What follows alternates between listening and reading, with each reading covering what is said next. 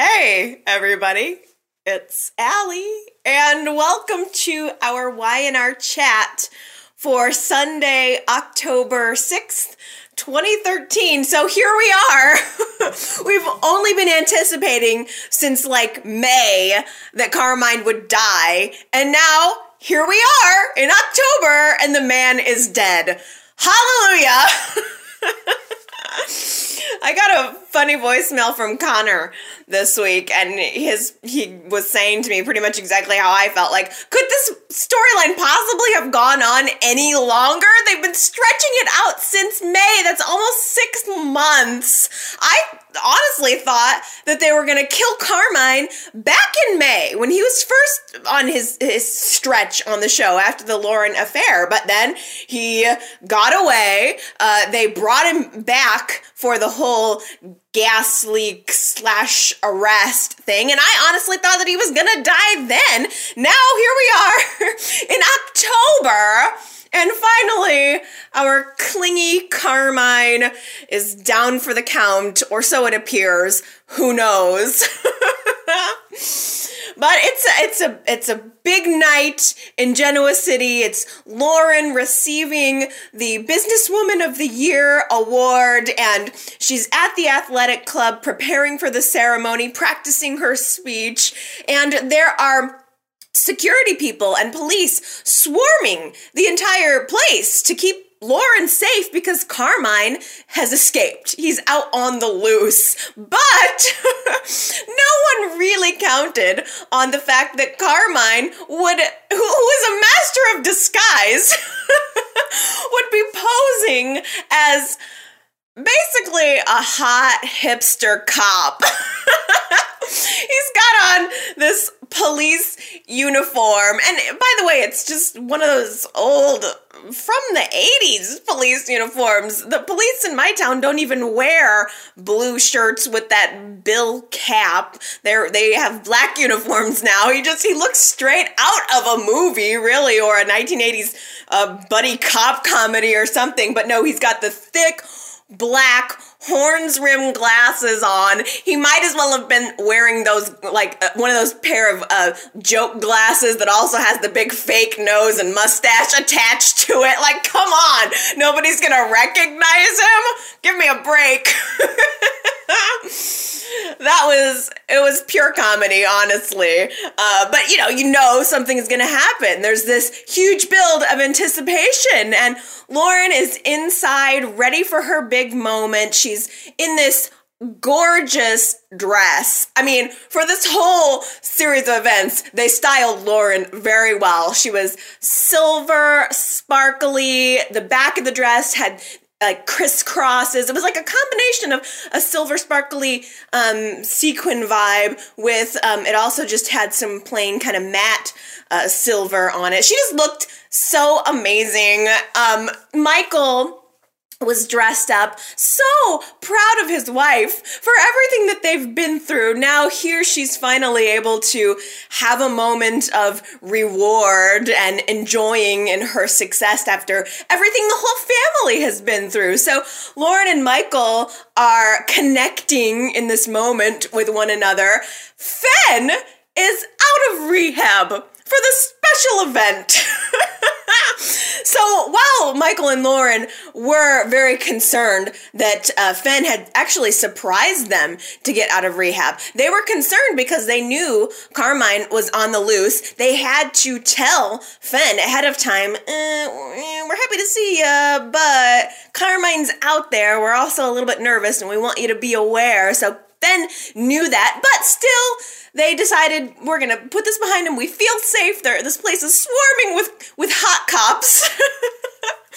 And we're just going to enjoy this moment and be a family. So there was this happiness pre-event, and Gloria is downstairs. She's sort of, in a way, chairwomaning this event because she apparently received the Genoa City Businesswoman of the Year award last year for Glowworm, which we didn't see, but she apparently won the award, and now it's her duty to pass it along to Lauren. So Gloria is sashaying through the athletic club event event room and making quirky little jokes and looking very Gloria, very sparkly. She was, I think, trying to upstage Lauren in her own way. But just seeing Gloria was really cool, being there to present the award. And so they decide to get on with this ceremony. There's a crowd of people, photographers, other of Lauren's associates out in the crowd, and Gloria introduces Lauren, talking about all of the successes that Fenmore's department store has had over this past year in an economy where things are going bad. Fenmore's is going good. Fenmore's is up, up, up. And we have prepared a video reel to show as a presentation of just so you can see the successes of Fenmore's department store. And I'm telling you guys, it could not have been more perfectly timed. Gloria just looks over at Lauren and says, without further ado, I give you the best of Lauren Fenmore. They cut to the video, and you know what video it's gonna be. It's the sex video. Lauren's sex tape is showing on this reel in front of everybody in the whole room. It is humiliating, but hilarious for the audience.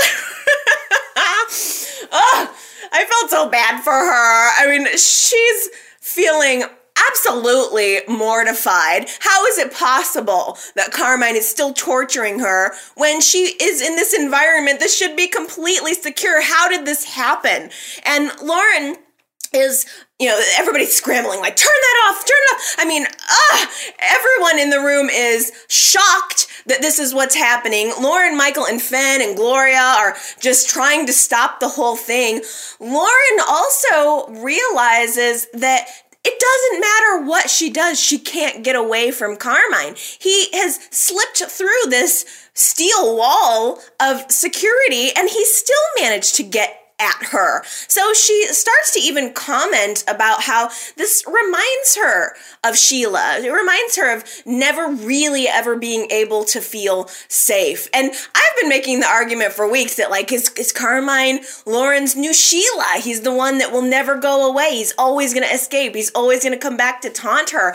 But I got an awesome voicemail this week from Simone, who called into the voicemail for the first time, and it was so nice to hear a new perspective on the show. And she was telling me, there's no way Carmine could be the new Sheila. Carmine does not have that dark psycho factor that Sheila had, that Ricky had, and that's very true. The whole time I'm watching this, and I'm sort of reconsidering in the light of what Simone was saying, Carmine, there is something comedic almost about the way he tortures her. It's hard to take it too seriously. I mean, in every single step along the way, this storyline has been just handled with, we're supposed to be taking it seriously, but there's this thread of sort of funniness in there that is different from the way that Lauren felt, for instance, when she was being tortured by Sheila. But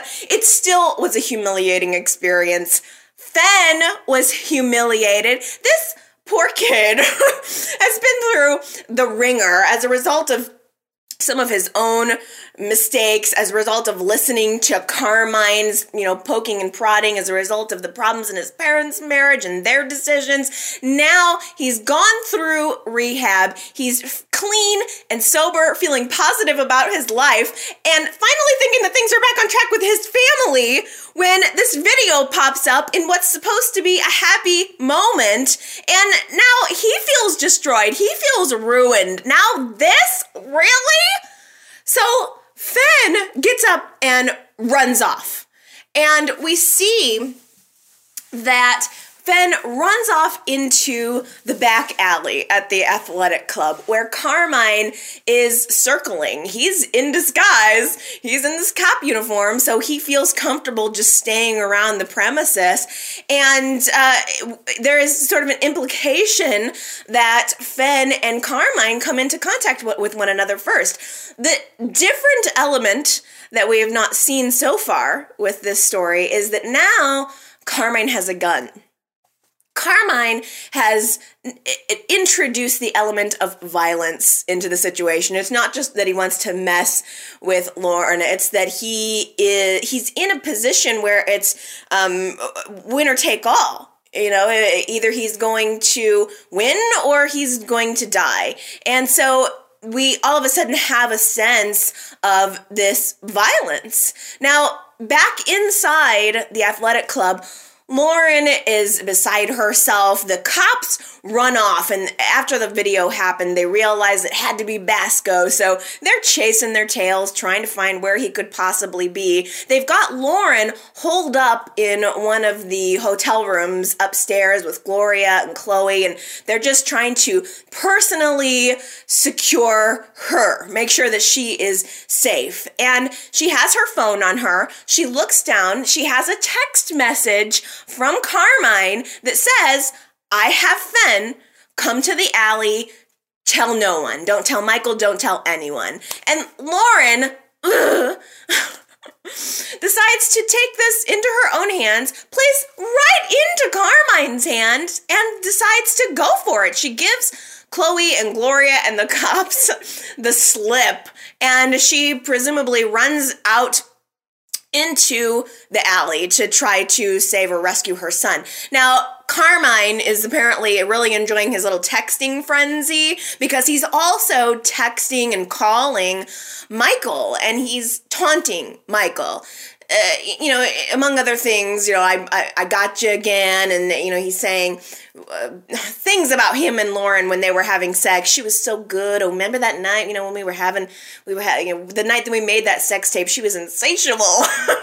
He knows that that's Michael's sore spot. So Carmine is intentionally poking that sore spot, and Michael is beside himself. He runs up to the room to try to find out where Lauren is, and he finds her phone and sees that message and realizes that Lauren must have gone off to try to find Carmine. Now, while he's on the phone with Carmine, don't forget this, there is a background noise.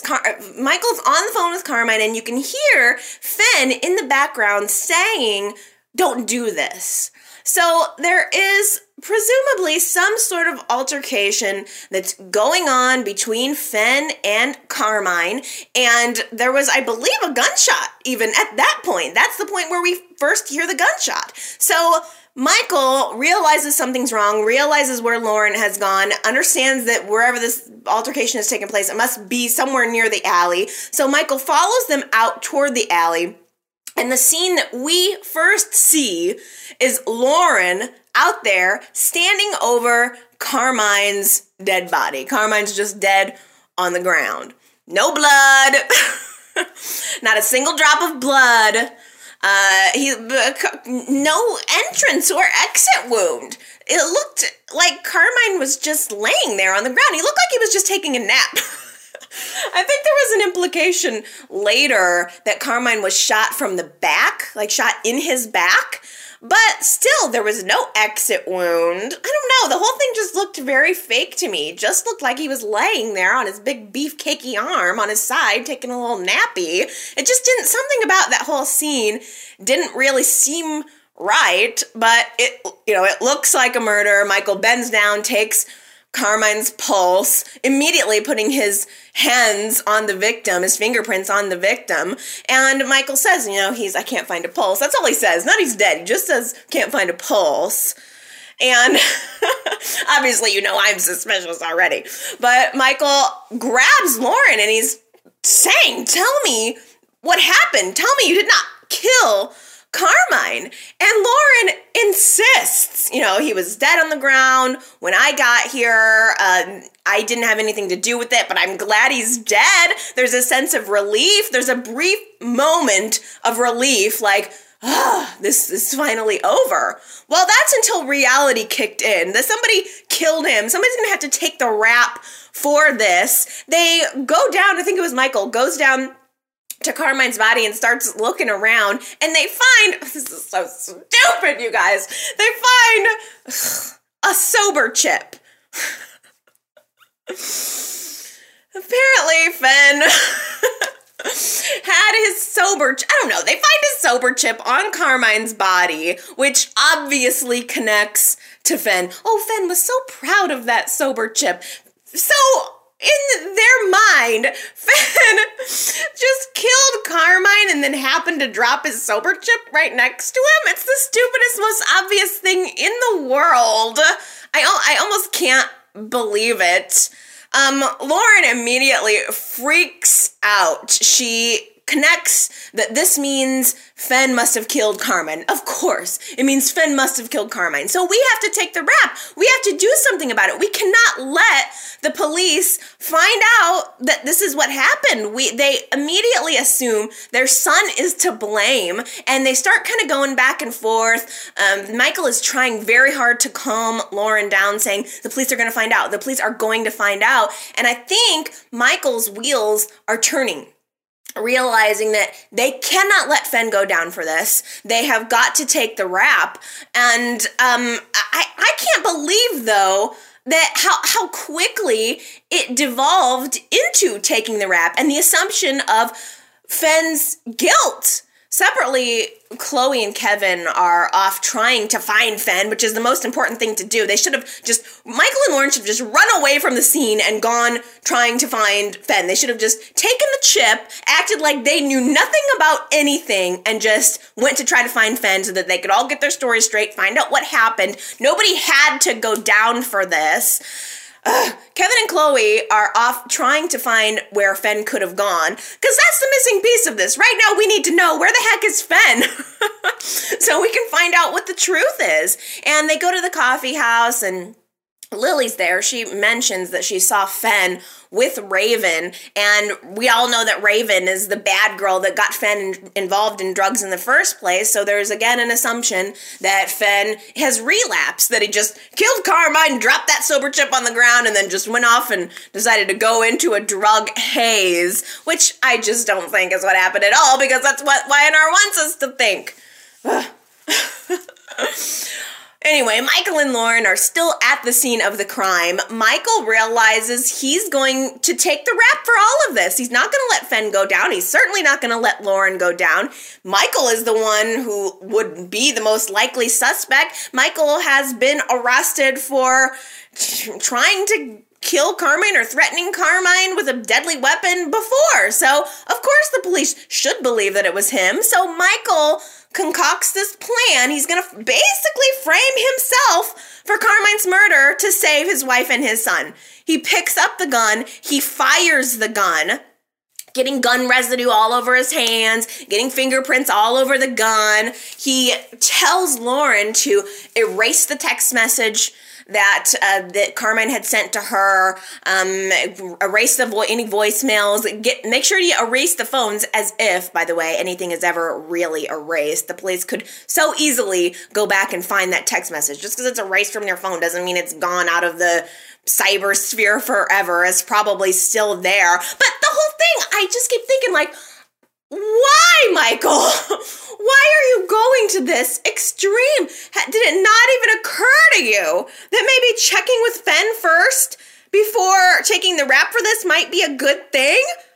The cops burst in, of course, just after all of this has happened, and Michael totally confesses. He just puts it all out there, plain as day, like he killed Carmine and he enjoyed it. In fact, he even said, Carmine's dead and I couldn't be more delighted. Really, really laying it on thick, which Christian LeBlanc was so good. And this whole thing, everybody was so good. Christian LeBlanc was good.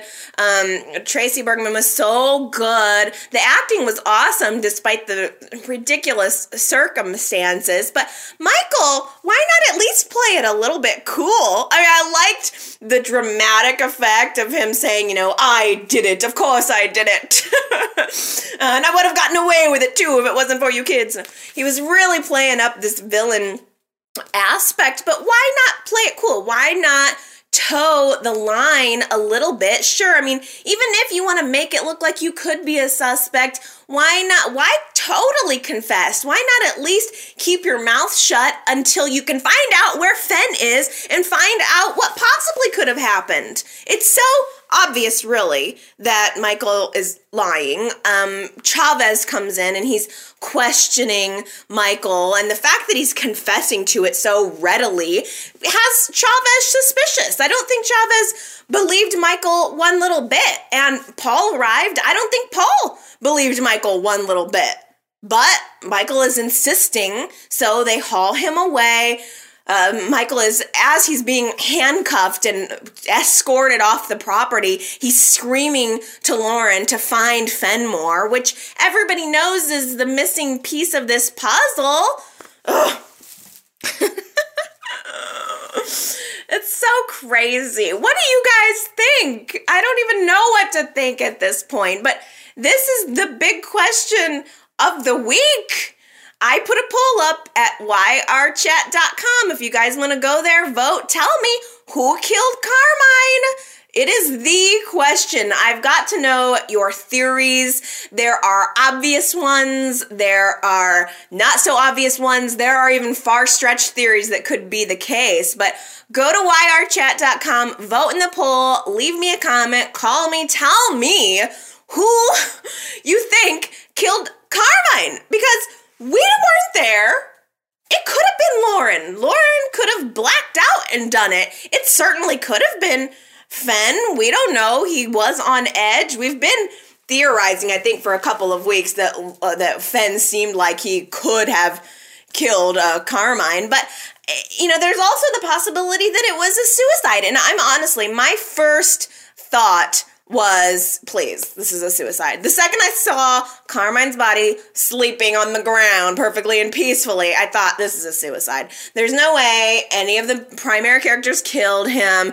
I mean, it's possible that, that's a thing too. After all of this, they had to do was claim self-defense. If Lauren or Fen or anybody else decided they wanted to shoot Carmine, all they had to do was claim self-defense. Nobody would have taken an escaped convict's word over businesswoman of the year and her family. But no, it had to be this extreme way. So it is certainly possible that either of them did it and they'll still get off on self-defense, but my instinct said this is suicide. Carmine was trying to kill himself when he came back to town a couple of months ago when he let the gas leak off. He wanted to die with Lauren. So I would not be at all surprised if Carmine killed himself out of desperation or wanting to frame them. So I don't know, that was my instinct. But you know what? There is still entirely this other possibility that Carmine is not even dead. Again, no bullet wounds. I saw no blood, nothing. He could have taken some kind of pill to make it look like he was dead. He's mob connected. He's always been mob connected. He could have definitely done something just to make it look like he was dying to let these people take the fall for it. I mean, I guess it's just, maybe that's my suspicious brain after many, many years of watching soaps, but to me, his dead corpses mean nothing in this town.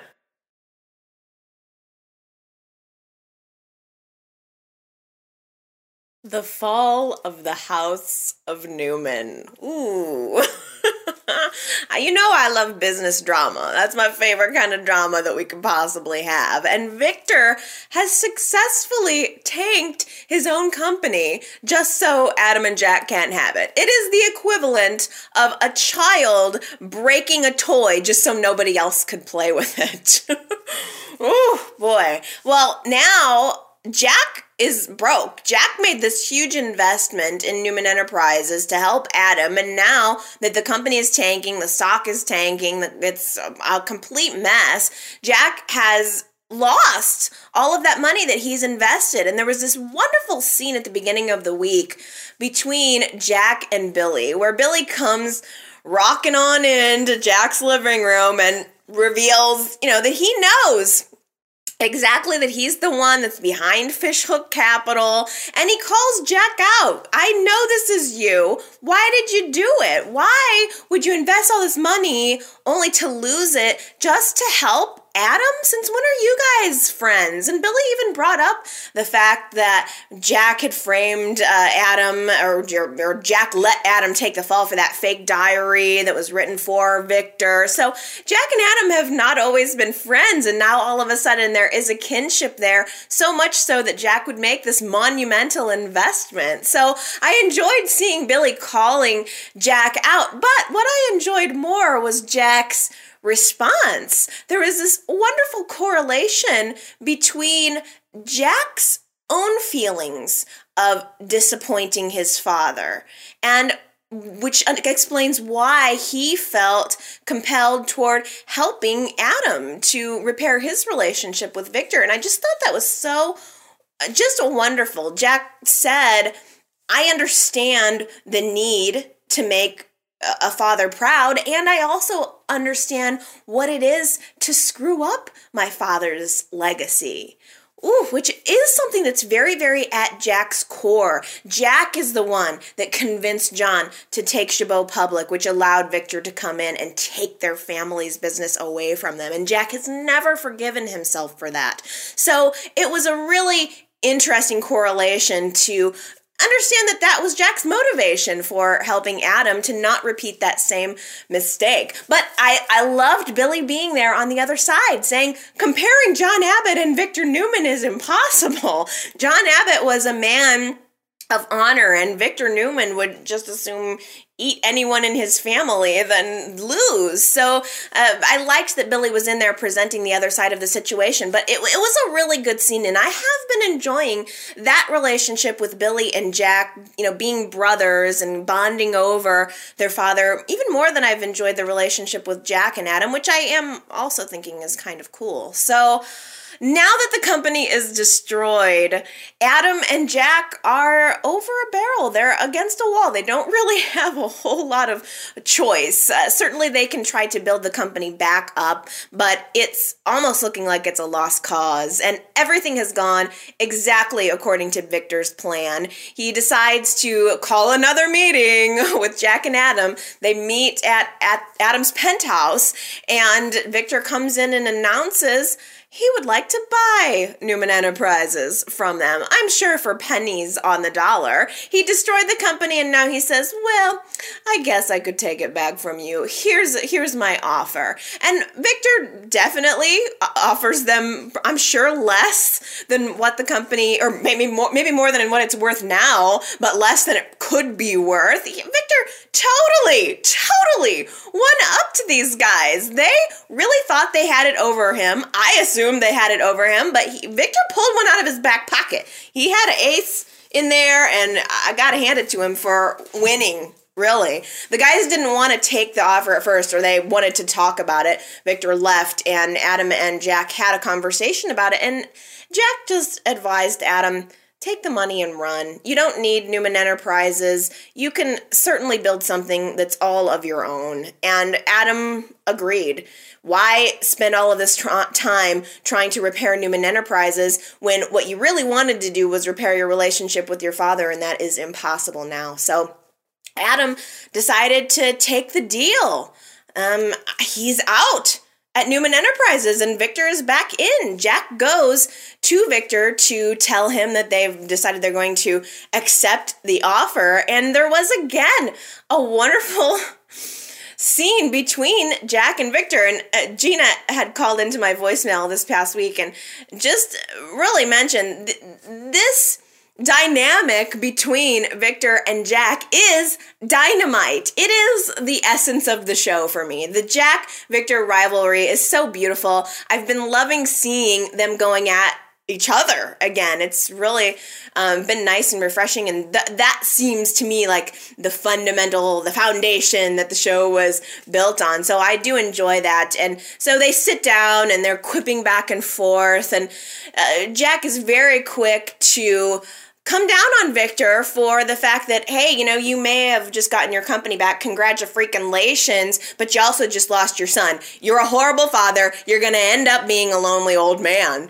And Victor comes back at Jack and points out, there's a very distinct difference between you and I. I wasn't born with a silver spoon in my mouth. I didn't have everything handed to me. I was raised in an orphanage, and I made myself up out of that. I rose up out of those ashes, which I think is just, I love that story. It is the American dream, isn't it? So I always love Victor kind of bringing that up and being able to relate back to the fact that Victor kind of is who he is because he was abandoned, and he needed to make himself successful to compensate for that, I think. So that was just a really good dynamic between Jack and Victor, another good fight. And Jack kind of left it on a note of saying, you just destroyed your legacy in order to punish your son. Well done. And he kind of leaves. But, I have to say, I don't see Adam as the victim here. I think that Adam is every bit as strong as Victor. Adam wasn't born with a silver spoon in his mouth. Adam came from very humble beginnings and in many ways similar to Victor's upbringing. He wasn't an orphan, but, he had a hard time living with a blind mother. She gave him love, absolutely, but he had to want for things. He had to earn everything he had. He went to Harvard on a scholarship. So I don't see Adam as the victim. I think Adam is a very strong man. I think he is his father's son, and I think that he is perfectly capable of recovering from this and competing with Victor on any stage that Victor wants to present. So Jack just ends up kind of putting that seed in Victor's head. He accepts the offer on their behalf and walks out, and Victor was gloating. He was very, very happy that he won, although it did feel like a hollow victory.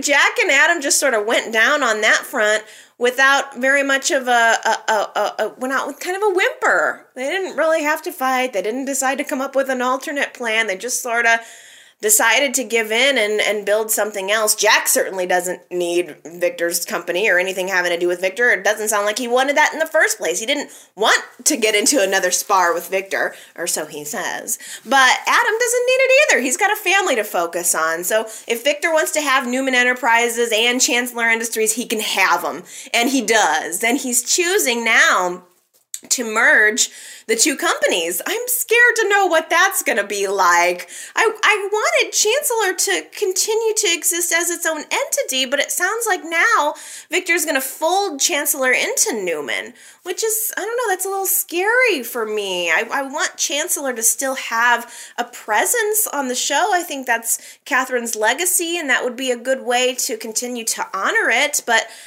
it just doesn't seem like, Victor's he's just ready to consume every other company. That's what he does. That's what they do. That's what Newman Enterprises does, right? That's what their business is. Don't they consolidate companies and fold them in? That's what they do. Victor ends up summoning Kane. Since Kane is the CEO of Chancellor Industries, Victor wants to talk to him, and so Kane comes out to the ranch. I actually really enjoyed seeing Kane and Victor together for a little bit. We don't see very many scenes with them together, so it was something a little bit different. And Victor promises that Kane will have a powerful position at the new entity. He calls the new company the new entity, which I'm scared. I'm scared of what this new entity is going to mean. I don't like change. In some ways, I don't like change. But Victor says Kane's still going to have a position there. Don't be afraid. Well, Catherine left Kane to be the CEO. So I don't see how Victor's even really able to legally make this merger. Wasn't it part of Catherine's will that Kane remain on? And now all of a sudden Victor's folding it in and Kane doesn't really have a place. We all know Victor's not going to make Kane the CEO of his company. Victor respects Catherine, respects Kane, but he is not going to give him the keys to the whole kingdom. So Kane tries to play a little bit of hardball with Victor and says, look, it's either CEO or bust for me. Either you let me have the position that I was promised by Catherine, or I'm just going to quit. So Victor, I think, kind of thought about it, respected Cain a little bit, but that scene cut away, and the next thing we know, Cain is meeting up with Lily at the coffee house, and he's so excited, and she's like, well, your meeting with Victor must have gone very well, you seem so happy, and he's feeling really positive about everything, and then reveals that he quit. He decided to leave the company, so he's out. I have no idea what on earth Victor's gonna do. He still seems to have Noah in mind for something. And during that conversation that Victor had with Cain, he mentioned, well, you used to be a bartender and you worked your way on up. And doesn't that sound a little bit like where Noah is right now? Victor was meeting with Noah. Nick ended up kind of sitting down in the middle of their meeting and getting up in it and warning Noah not to get involved in the business. But I don't know. I'm wondering if Victor is going to start training Noah to become the CEO. He needs a new heir apparent. Nick doesn't want it. Adam did not meet Victor's expectations, so maybe Noah is going to be the new heir apparent. It's certainly not going to be Cain. Cain is super excited about I don't know what. I mean, now that Victor's merged the two companies, he's pretty much owns the only game in town except for Jabot. So unless there are any job openings at Jabot, I think Cain might have to go back to bartending.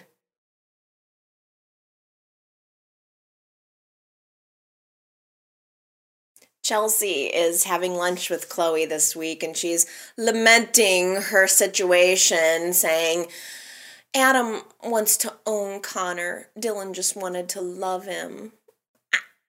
I mean, that's a very dramatic sentence. It's good writing, but I don't think that's true. I don't think Chelsea gave Adam the opportunity to love Connor. Of course, at this point, Adam is focused on quote-unquote ownership. Chelsea's tried to keep him away from his son. So I know there are definitely some Chelsea fans out there. I got a good voicemail from Anna this week saying that she really wants Adam and Chelsea to get back together. I just am not, for some reason, able to get on board with the Chelsea pity party. She definitely seems to be making some strides toward becoming at least a more honest person. During their lunch together, Chloe and Chelsea are talking about her whole situation, and Chelsea, by the way, reveals that she's staying with Adam, and Chloe blows up. She's not happy about it, as if Chloe's her mother or something. She has to get permission, like as if Chelsea has to ask permission on what to do with her life from Chloe. I mean, as soon as Chloe finds out that Chelsea's staying with Adam, she pretty much tries to put her foot down, saying, no, you're not going to do that. Here's what you need to do. Just let Adam take you to court and pretend that you really thought Dylan was the father. And to Chelsea's credit, she told Chloe, no more lies. I'm tired of this. I'm not going to drag Dylan through court and have him be subpoenaed to deal with this whole paternity issue. I don't want to do that to him. I'm tired of lying. I don't want to go back through it again myself. So that's at least one good thing that she's done lately. Chelsea still wants Dylan. She still wants to have a relationship with him, and I say go for it. Have him. You can have him. I mean, it's like, it's too bad for her. She's stuck living in the lap of luxury in Adam's penthouse in a clean house with anything and everything she could possibly want. And, oh yeah, by the way, her sexy ex-husband, successful and totally doting upon the baby, and would be doting upon her if she would open her heart up a little bit. Oh, how horrible. I feel so horrible for you, Chelsea. But the truth is, she doesn't, I think she loved Adam, but her heart is with Dylan now. Dylan ended up showing up at the penthouse this week, and Adam was about ready to call security with good reason. Dylan is definitely seen as a danger now. He used to be the sweet, perfect, all-American guy, and now he is tainted. He has this problem, this PTSD that seems like it can flare up really at any minute. That sounds like an STD or something. If your PTSD is flaring up, call your doctor. We may have a prescription for that. But no, he could mentally snap at any moment. You never really know. So there was this scene where Adam is like, I've got security right out in the hall. If you try anything, I'm going to have you hauled out of here and have your butt dragged into jail. But Dylan just wants to talk to Chelsea. So Adam goes upstairs with the baby, and Dylan and Chelsea have a moment together. And I think Dylan was drunk, for one thing, and Chelsea is hurting, and he pulls out of his pocket this Lucky Charm that apparently she had given to him, and this is something he wanted to give back to her. Did I miss when Chelsea gave him this Lucky Charm? I didn't, okay, did I miss that? Because I don't remember this Lucky Charm. It's like a 4-leaf clover in some, I don't know, it's a resin or something, I think it was. It was a little bauble.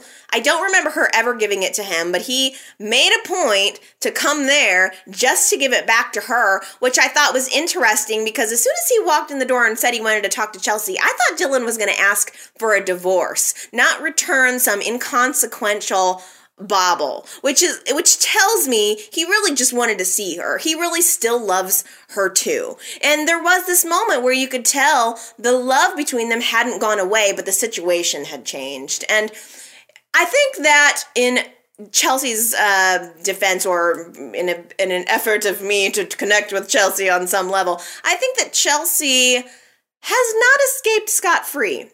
It may seem that everything's sort of worked out and she's not really getting a punishment, but I think her punishment, well, aside from the fact that her child went blind because of her and her negligence, Chelsea lost something important to her. Dylan. I think Dylan was someone who she felt loved her purely, loved her completely, and would love her forever, and she screwed it up. And so that's her punishment to live with, among other things.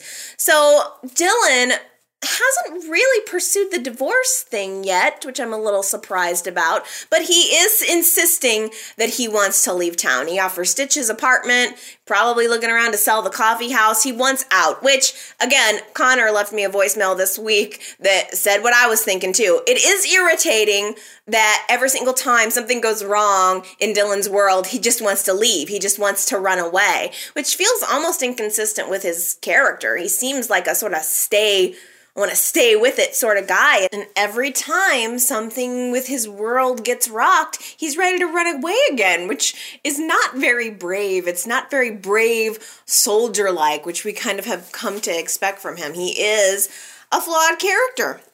Now, Chelsea decided to write a letter to Dylan, which I thought finally, it didn't seem like last week she was doing a whole lot to try to help her husband. Now she writes him a letter and it was all, I'm sorry, I miss you, I love you, blah, blah, blah, blah, blah.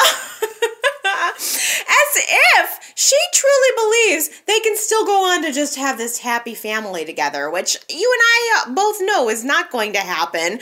Dylan ends up reading the letter, gets hurt from it, crumples it up, throws it away. I think it's pretty easy to guess that he's going to end up back together with Avery.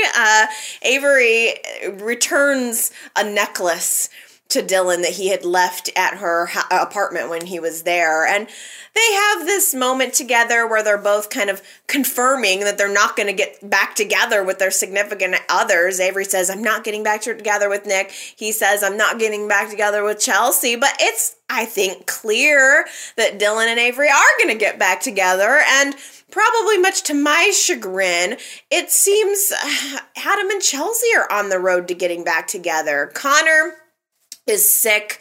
He has a fever, so Adam and Chelsea rush him to the hospital, and I'm sure next week we'll find out what's wrong with the child. It seems like the situation might be dire, and again, I just think that we're on the road to Adam and Chelsea reconnecting.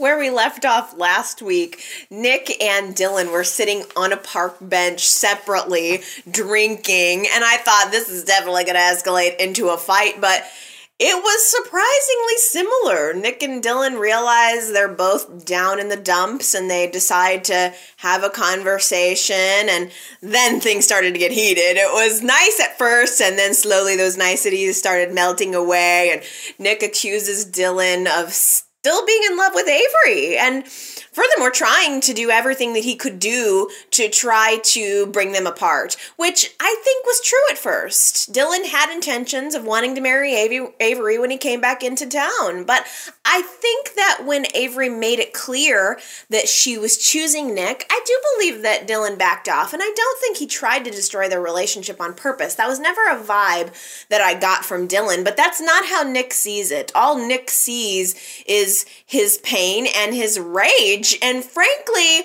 Nick was looking for a fight. Both of these guys stand up. They're kind of puffing up and saying things back and forth to each other. And Nick pushed Dylan. And so Dylan just hauled off and punched him, which I thought Nick totally deserved. I'm surprised that Nick didn't really fight back. He didn't. It seemed like Nick just sort of took the punch and then just took it. I don't know. I mean, maybe he just wanted to walk around looking sexy with his black eye for a couple of days. But or maybe Nick just wanted to have some physical pain to go along with his mental anguish. I'm not sure. But Avery saw Nick later. Gosh, they've been hanging out at that park a lot.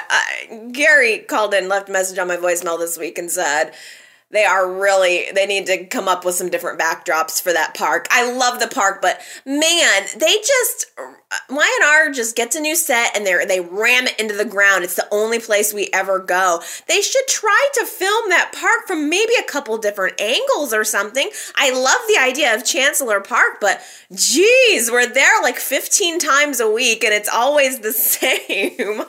Geez, man, I don't know. But anyway, Avery sees Nick at the park. He's been going there quite a bit to brood, and she notices that he has a black eye, and he lies about it. She is like, I'm sorry you feel like you can't be honest with me. Did you get in a fight with Dylan? And Nick didn't want to talk about it. He feels bitter. He feels betrayed by her, and Avery feels guilty. She didn't do it on purpose, I don't think, but the result is the same. The really interesting thing that happened this week was that Avery goes to Georgia to visit Phyllis. We've got this Phyllis double thing going on, which I'm loving. I think that the fact that Y&R has to keep doubling Phyllis, it shows that what an important part of the canvas she is. Phyllis is a key piece here. So we're seeing the back of Phyllis's head, Phyllis's hands, and Avery is just pouring her heart out to her sister, saying, wake up and tell me that I got everything that I deserved. Because Avery did the one thing that Phyllis told her not to do. I think it was the very last scene that Avery and Phyllis shared together before Phyllis's quote-unquote accident. Phyllis had said, fine, you can have him, but don't hurt him. Take care of him, love him. And that was the one thing that Avery didn't do. And I know that she feels guilty about that. I know that she feels that she needs her sister. All of this stuff is going on around their family, and Phyllis isn't there for it. Summer is a wreck. Sharon is totally out of control. And Avery feels like she can't handle it. She's pouring her heart out to Phyllis, saying, wake up. I need you to help me fix this. Wake up. And Phyllis is unresponsive until Avery walks away and we see this close-up scene of a finger twitching on Phyllis. Woo-hoo-hoo. I love it so much. I can't help thinking, is Y&R toying with us? Are they just doing this just to give us a little bit of hope that maybe Phyllis might come back? Or, is there any possibility that Michelle Stafford leaving the show was some kind of publicity stunt or some kind of stunt? Because Y&R has always said they don't comment on the actors' contract statuses. Would it not be amazing if Michelle Stafford just came back and we were all just gasp, can't believe it, and, they really kept that one under wraps? That would be a genius thing. There was this, they made such a huge deal about Michelle Stafford leaving the show. She's gone on to do other projects. And then if they were like, no, boom, it was a publicity stunt. She's back. That would be kind of rad, right?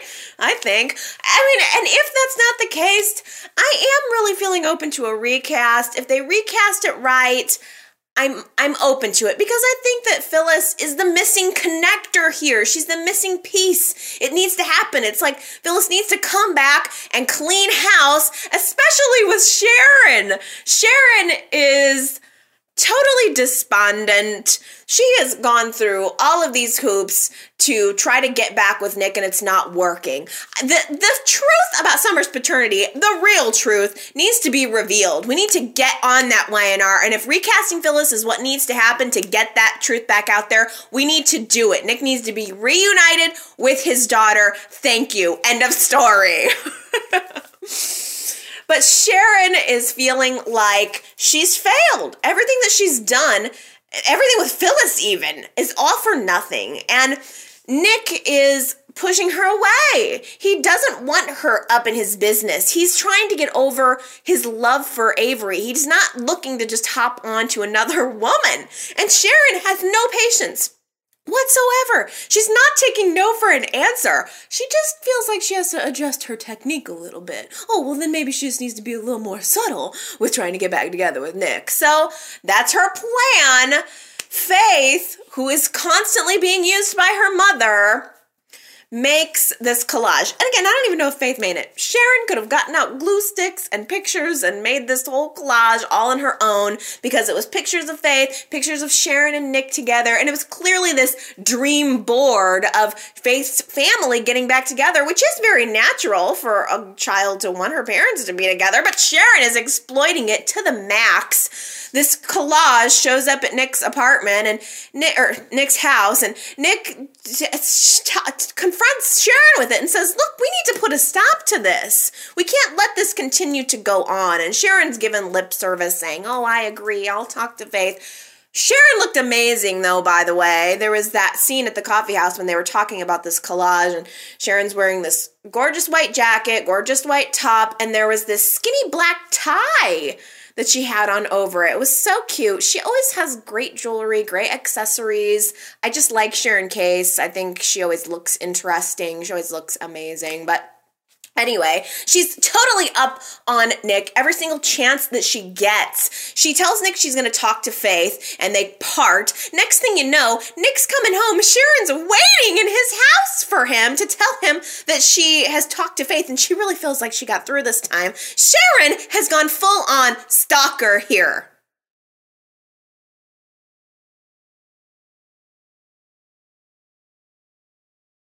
Victor was at the athletic club the same time that Chelsea was at the athletic club this week. And Victor, he actually had two run-ins with Chelsea this week. Once at the athletic club and once when he went to see Adam, Chelsea was in the hallway. They ran into each other outside the penthouse door. And Victor is really laying into Chelsea pretty hardcore, and Chelsea is really resistant. It's almost kind of makes more sense about her not wanting her child to be in Adam's life because it's not even just that she has to deal with Adam. She has to deal with Adam's father. And Victor Newman is someone who incites fear, I believe. Chelsea made a comment to Victor saying, I know you're here. You want to just anoint this child a Newman. And it does feel that way. It feels like Victor is the godfather in that way, and he now wants to claim ownership. If anyone's trying to claim ownership, it's Victor. He knows this is his grandchild. He knows this is one of his legacies, and he's definitely taking it personally to want to become into this child's life. And I think that even though the battle over Newman Enterprises between Adam and Victor is over, I'm wondering if the battleground is now going to become Connor, if they're actually going to start to go to town over being able to see this child and be part of this child's life. But it was very interesting the way Victor was laying into Chelsea, saying, you're basically, you're a bad mother. You're the same con I hired to seduce Billy Abbott, that son of a bitch. I know who you are. You're a con. I'm the one that hired you. I'm the one that brought you into town. Victor's the one that brought her in.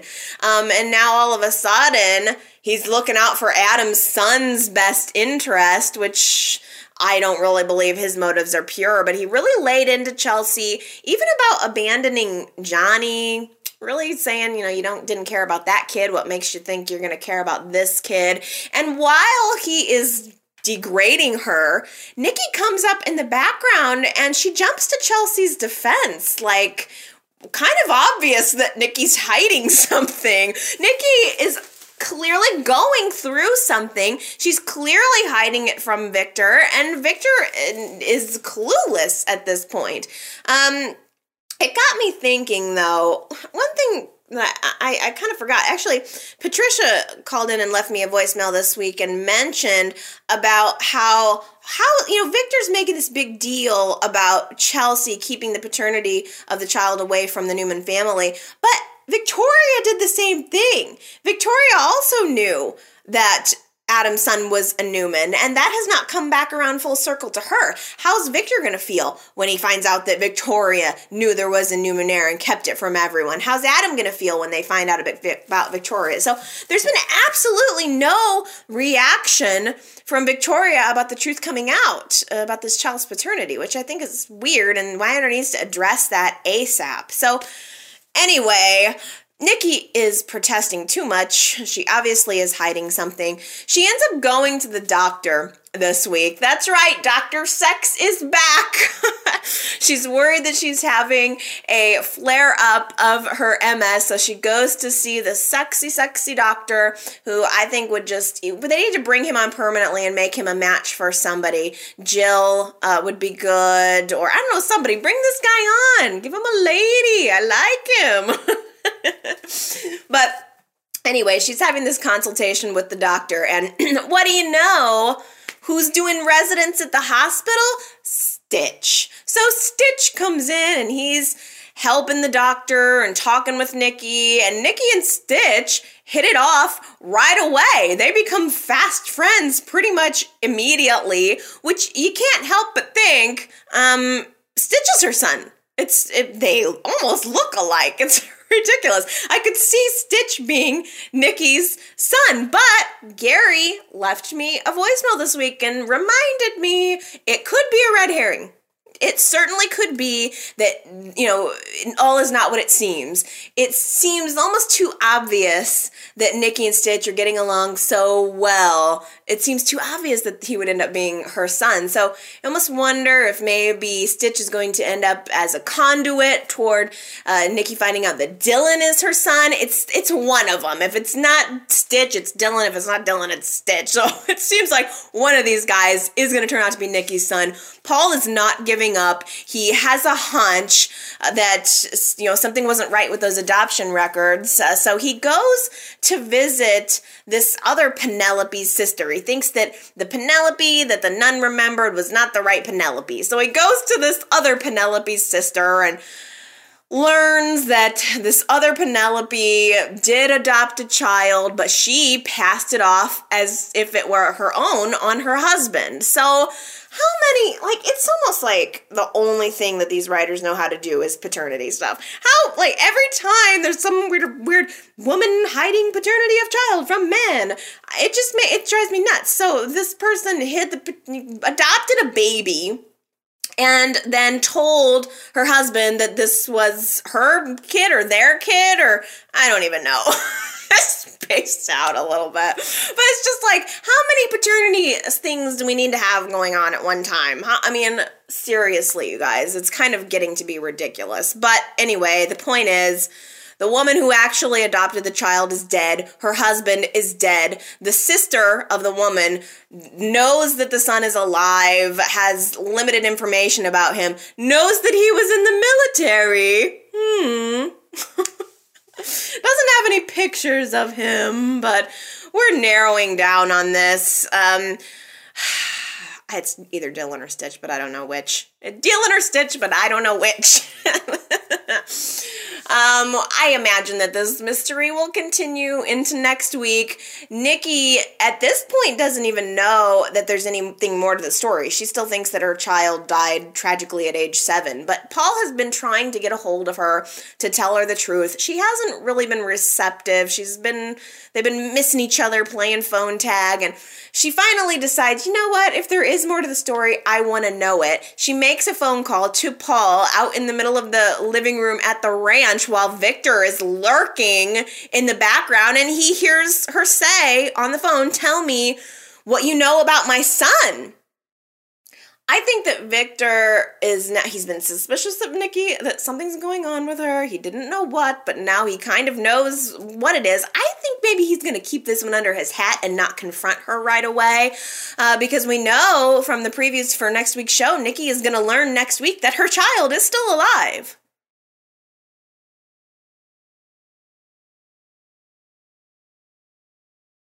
Yeah, Nikki's child is still alive and probably right up under her nose. Now, Nikki's other children. Victoria. Let's talk about Victoria, because Victoria and Billy are very sexy lately. It's like they are essentially Y&R's filler smut. It's not major storyline, but here and there, Billy and Victoria are just getting it on. It's kind of great. I enjoy a little sexy break from the drama. I think that Victoria is very insecure, and that's why she's being very seductive lately. Every time we turn around, she's got some new piece of lingerie, and she's gonna surprise and tantalize Billy with it, and she's always, even like when she's out of the lingerie, she's looking more sexy lately. Are you noticing that? She's got like dark, smoky eyes, and she's wearing this off one shoulder sweater, and she's just looking like a sex pot lately, more so than Victoria usually does. She usually comes off as kind of nerdy, or in the past she was doing that 1950s, 40s thing, but now she's giving me sex pot. I'm kind of loving it. I really think it's that she's trying to hold on to her man. There was a scene this week where Chloe comes over, and Delia's there too, and Delia knows that Chloe is lonely, and so she's kind of trying to get Chloe to get back together with Kevin, saying, you know, you're not happy lately, you were happier with Kevin, and I mean, what an example Chloe must set for her child. That's just a tangent, but sometimes I think about her and all of the advice that she's given to Chelsea, and what on earth is Delia going to turn out to be like, really? She's so down on Kevin for everything that he did with the lying and the stealing, and look at what she's doing. It's not a whole lot better. But anyway, Victoria overhears this, realizes that Chloe's still missing Kevin, and so Victoria tries to encourage Chloe to forgive and return to her man. Chloe basically, freaked out about Kevin and his stealing, and that was what led to the end of their relationship. Again, what about Chloe's total unethical advice to Chelsea?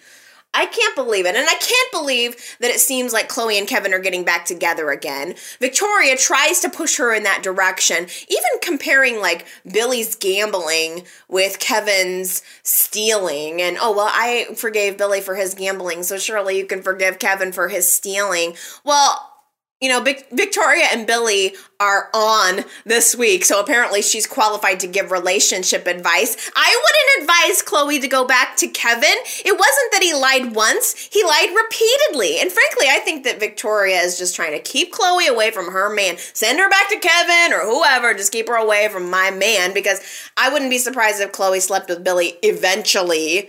Or maybe we're headed toward a triangle between Chloe and Kevin and Chavez. I mean, I think that would be quirky and interesting. I feel like Chloe and Kevin need to be done.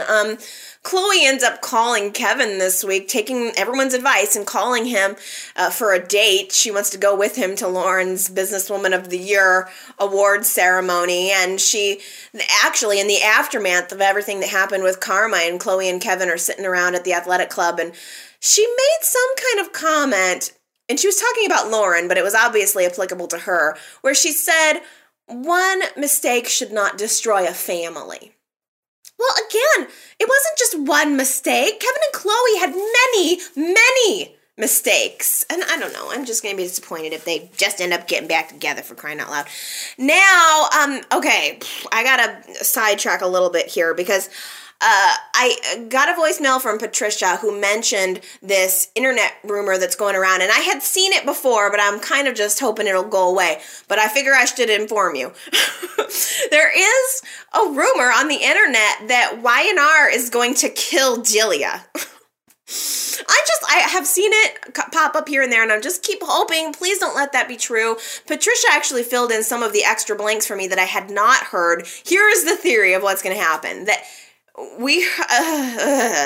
the theory is that Neil is going to relapse, get drunk, get into a car, drive, run over Delia, kill Delia, and then Adam's son is going to get Delia's eyes. Oh my gosh, please, that is so horrible. I mean, I heard the killing Delia thing. I did not hear the rest of it. It's so dark and it's so horrible, and I really hope that Y&R is not headed in that direction. Come on, Y&R, please stop killing the children.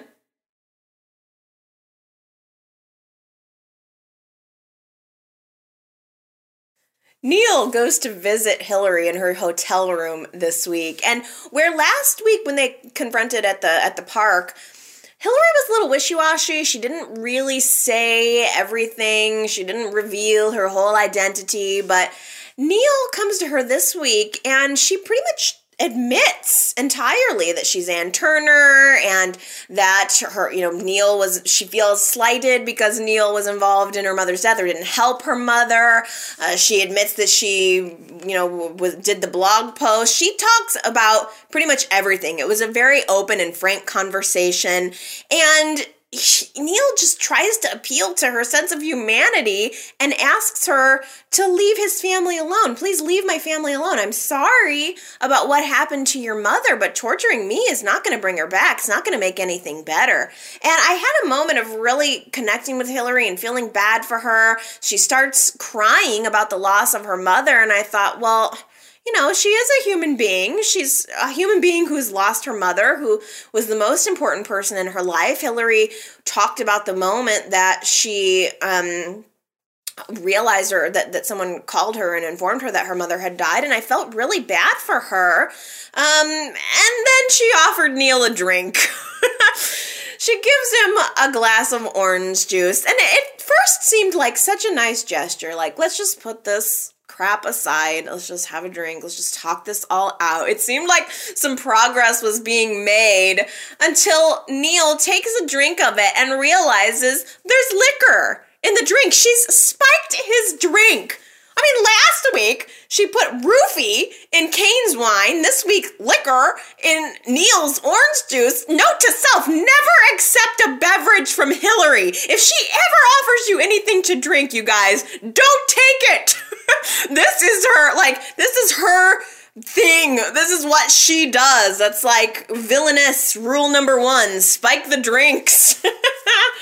Neil was so unhappy about it. He runs and he spits out the drink, and the Hillary is just all of a sudden like, "Mwah, ha, ha, that's right, I gave you a drink of alcohol when you're a former recovering alcoholic." And the actress kind of lost me in that aftermath. It was so weird because I was connecting with her in the human moment, and sometimes in other moments where she's being like the sexy villainess, I'm with her, but there was something about the aftermath of Neil taking that drink that she lost me. It was just over the top. She was saying, you want a drink. Why don't you just take it straight from the bottle. Go ahead, do it. And it was so, I don't know. It was not very professional. It just didn't seem, but it was enough to get Neil to think of. I mean, it threw him off his balance. Neil is a recovering alcoholic, and now he's had the taste of liquor in his mouth. He left the hotel room, and he's now thinking about it. He's got liquor on the brain, and in fact, he goes out for a run with Devon, tells Devon everything that just happened, and he's saying, I can't get the taste out of my mouth. You know, I'm going to have to go to a meeting. So Neil has been knocked off balance by one sip. So, which makes me just worried that theory about Delia is going to be true. I really, really hope not. Please, no, don't do it, YNR. Just don't do it. But apparently, the liquor is very potent stuff for Neil, and it seems like it is going to set him back. Devon ends up going to confront Hillary. This is enough. He's had enough of it. He goes to her hotel room, and she is actually in there with Mason making love, and Mason is, God, he's just her little, what do you call it, cabana boy or something. Devon goes to knock on the door, so Mason hides in the bathroom, and Devon kind of pushes his way in, and he's telling her to stop, you know, why are you doing this?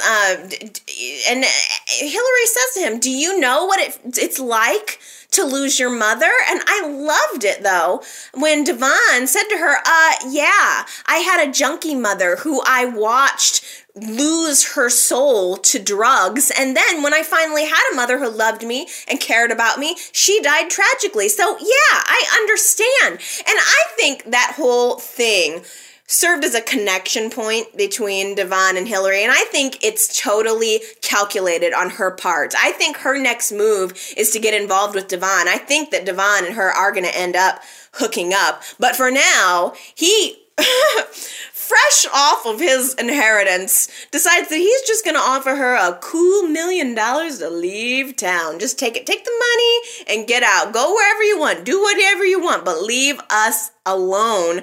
She turns him down. Devon leaves. Mason comes out of the bathroom. He's like, why didn't you take that money? Are you insane? And they have a little fight, and they kind of break up. Again, I think Mason, he's not that great of an actor. I'm sorry, but they had this fight, and it felt so contrived. It doesn't feel organic between them. It was not good. But I'm sure that Mason is still going to play an important role in this. I don't know if he's going to bust her out or what, but he says he's done with her. Hillary says she doesn't want money. I think she's exhausted the whole GC Buzz thing. So the only possible other scenario I can think of that she would need to do to hurt the Winters family would be to hook up with Devon. So I'm guessing that's where this is headed. Just make sure, Devon, that when the woman offers you a wine or a soda or a beer or whatever, say no!